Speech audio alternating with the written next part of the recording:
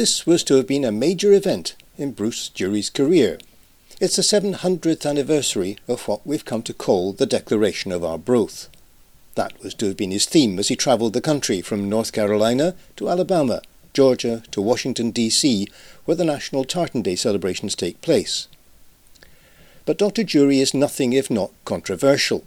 He has serious questions about this document and the influence that's claimed for it. For instance, as we'll hear, it's said to be a prototype for the American Declaration of Independence, something which he simply doesn't believe. Last month he rehearsed his arguments in what may well have been the last of the Dalriada conversations. So what does he think is wrong with what is held up as one of the most important documents in Scotland's history? What's wrong with that is that it was never a declaration, it was a private letter sent to one person. And secondly, I don't think it was ever called the Declaration of Arbroath until the 1940s. It's less than 10% of its lifespan.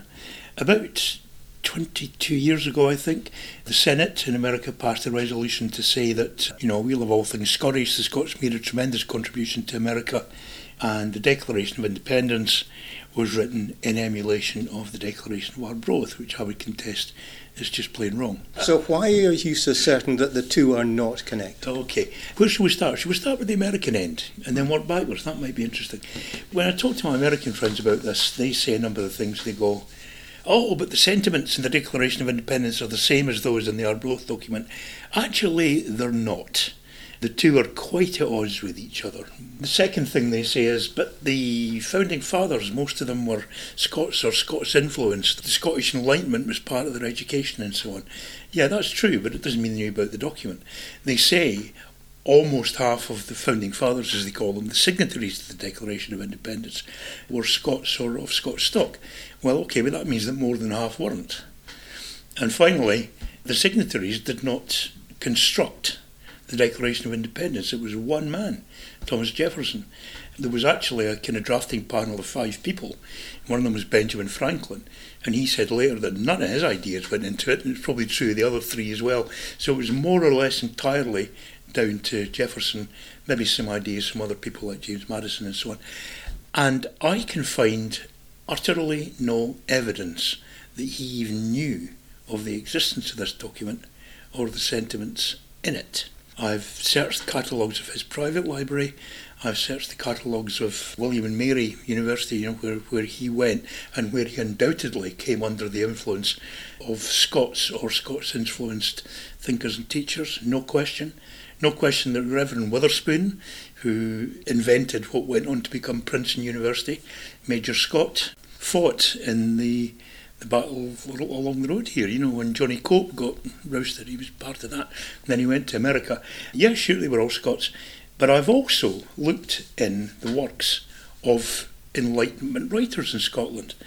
Adam Smith, David Hume, who was a great friend of Benjamin Franklin's, of course, and I can't find a single reference to the Arbroath letter or its contents or its sentiments in any one of them.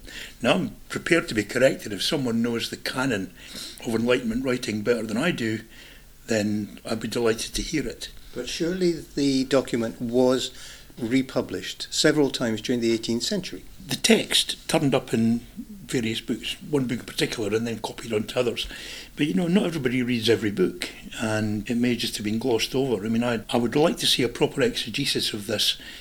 But when I ask everybody who should know about this, they always say, oh, it must have been the case that. So it's a kind of circular argument. Now, I'm quite happy to get shot down in flames for that, but it seems to me it was not around. Even if it was around in Scotland, did anybody know about it really in America? And there doesn't seem to be much evidence of that.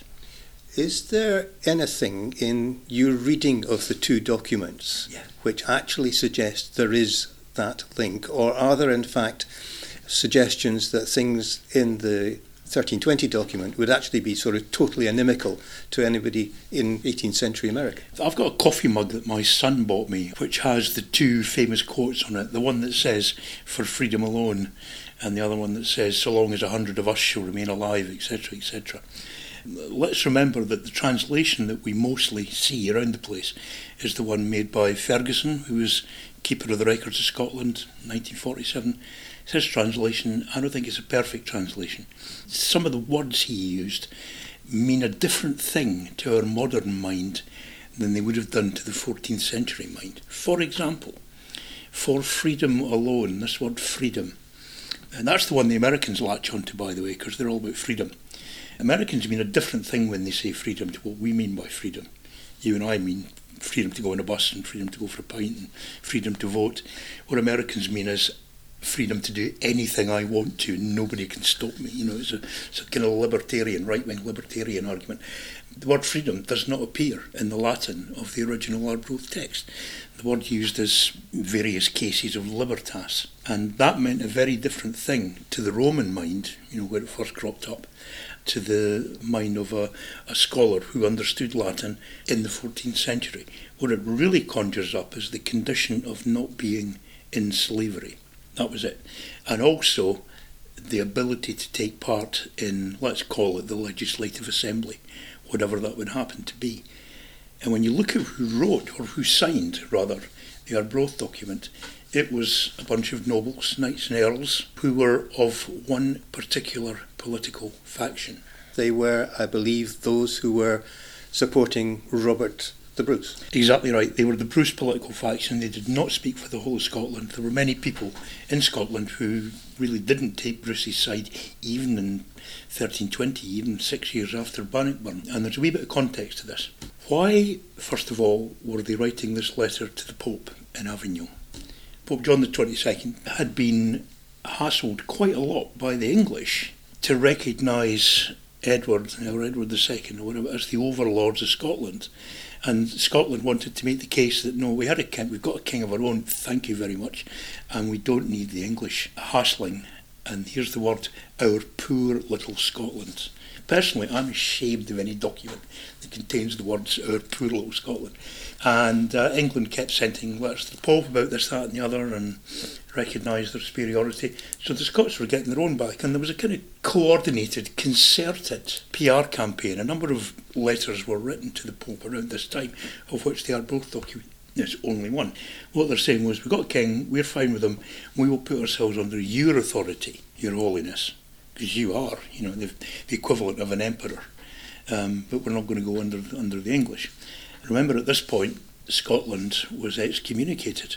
Mainly because Robert the Bruce himself had been excommunicated. And that's exactly right, because of the murder in Greyfriars Kirk, where the Red Comyn got stabbed by somebody, and there's all that Victorian stuff about Lockhart going in and saying, "I'll Mac Sicker," which probably never happened, but it doesn't matter. It was definitely, his hands were on that, you know, and murder under sanctuary.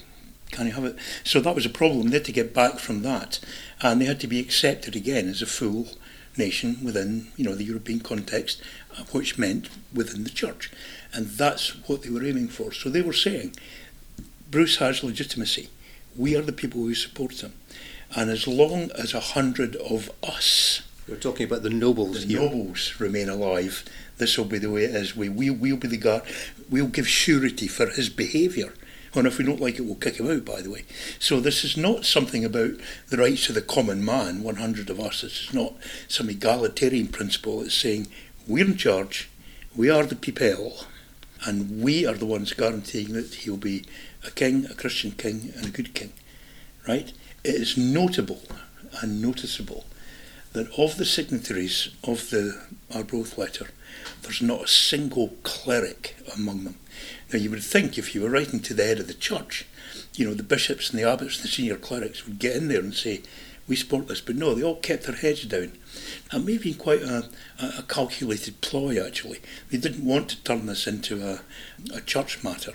It was a political matter of state, of nationhood, of sovereignty, and therefore it was right that it should be done in the king's name by the rulers, the aristocrats. So surely the fact that it was written in quite sophisticated Latin suggested that perhaps a churchman was very definitely involved in the writing of it. Yeah, it says at the bottom of it, it says Arbroath. It was probably put together there, or maybe turned into sort of neat handwriting there, or maybe that's where all the seals were appended. Arbroath was the equivalent of a university of its time. It was Bruce's chartulary. It's where all these charters were kept. It's a natural place to put it. Although there are some people who say, and I've not explored this, it was actually written in Newbattle Abbey, which is about 2 miles from where we sit right now. But it certainly issued from Arbroath, and everybody would know that at least the abbot's hands were all over it. But even Bruce's great supporter, the Archbishop of Glasgow, he's not to be seen, but he's probably standing behind the curtain while it's happening. So it's a really complicated set of circumstances, and it's not the only letter that went. But here's the kicker. There only ever were 2 copies of it, the one that went and the one that stayed behind, which we still have in our National Records of Scotland in a fairly moth-eaten state, right enough. The one that went to Avignon, we've no idea if the Pope ever got it. We have no idea if the Pope responded to it. It doesn't exist in any of the Catholic archives. There are a couple of transcripts of it in Catholic archives, one I think I'm right in saying in Rome and one in Ireland, transcripts that were made early on, so it got about, but we just don't know what the reaction was. I mean, it didn't matter in the upshot because Scotland and England came to a treaty, after Bruce's death, and we were fine after that. As you see, we've been fine ever since, haven't we, for the next 700 years. Stop laughing, David. So why are we celebrating so much 700 years on? Well, everybody likes a round number, don't they? Surely the Americans, we don't go for it. I don't know, do we go for it much in this country? If you go to Arbroath on the 6th of April, they'll all be dressed up in 14th century ecclesiastical costume and suits of armour and chainmail, and they'll all be marching about with this declaration on a pole and recreating the signing of it and all that stuff. And that's a piece of historical pageantry, but it wasn't like that. And it was never called a declaration. It's a private letter. Declaration, you copy it and you send it round, you nail it to church doors. That never happened. This was a private letter. Do we know if the Pope replied? No, we don't. I've spoken to historians who do this for a living, and they say there's maybe you could pick up hints in the Pope's subsequent behaviour that he must have seen it and noted it. Maybe the various people who were out from Scotland as envoys out there also making the case, maybe they had in fact. Essentially, though, it kept Scotland independent all the way through until 1603. Yeah, but 1770. You know what bothers me about people saying it's Scotland's Declaration of Independence? We weren't not independent. It's not like we had to prize ourselves away from English domination. Sure, they'd given us a hard time ever since the 1290s or whatever it is, but we weren't a vassal state to them. We weren't part of England. We weren't some northernmost region trying to cut itself away like Catalonia or like Scotland today. Wasn't like that. And to see a parallel in today's independence movement with a parallel then is a false parallel. Now, you know me, I'm the staunchest supporter of Scottish independence. If we hadn't been hornswoggled in 2014, or indeed in 1914, it would have come about. But this is 1320, there's not the same set of circumstances. Scotland had the potential to be quite a rich country with a tremendous wool trade with the rest of Europe and so on. We were all right. And it just needed the English to back off, which they did. And it needed the Pope to say, or the Church to say, calm, cool down, man. That must have happened at some point because that is what happened. But I don't think a postcard came back, picture of Avignon Bridge, and on the back, got your letter, best wishes, the Pope. I'm not sure that didn't happen, or at least I'm not sure it did happen. No one can tell me it did. I'd love to see some evidence because it would be nice to know. It would round off the story, wouldn't it? Okay, so when you tell the Americans the kind of thing you've just been talking about, what's their reaction? Well, actually, most of them are quite sensible, and they sort of nod and they think about it and they go, well, yeah. And I say to them, it's only been called the Declaration of Arbroath in emulation of your Declaration of Independence. The influence is kind of the other way. And they go, well, that's worth thinking about. And I see you've written something about it. I'm going to read that. I'm going to take it seriously. However, if there's anybody there from the Scottish Government, they hurl themselves across the room at me and try to drag me out of there. How dare you? You're destroying the party line. We've sent, the last 20 years, administrations of all stripes and colours have sent people out here from Scotland to tell this story about the linkage between these two documents. How dare you come along and upend that? Well, if it's wrong, somebody has to say so. If I'm wrong, somebody should put me right. But you can't argue it just on the basis of it's good PR. As you heard him say several times, if you know different, then please let him know. Don't take it out in the Porty podcast. We're simply the messenger.